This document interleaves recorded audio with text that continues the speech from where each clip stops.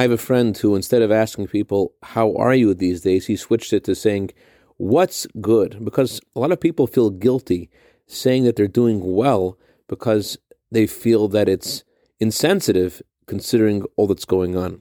But is that a correct perspective? Is that something that is helpful?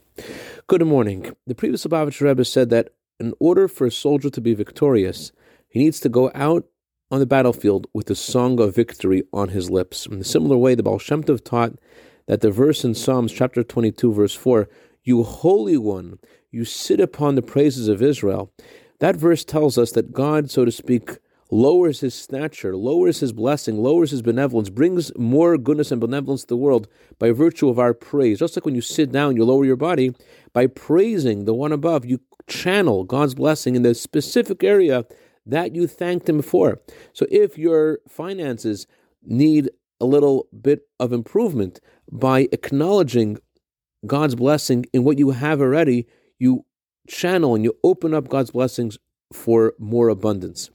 This is also something we learned from our matriarch Sarah, who the Torah says that when she passed away, all of her years were equally good. Now, she had a lot of things going on in her life. How could we say that they all were equally good?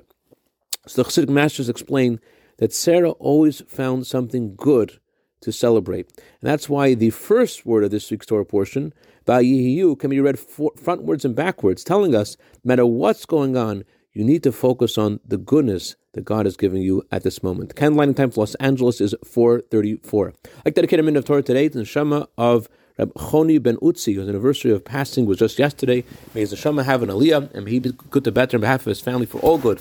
B'seich Klal Yisrael. Have a wonderful Shabbat.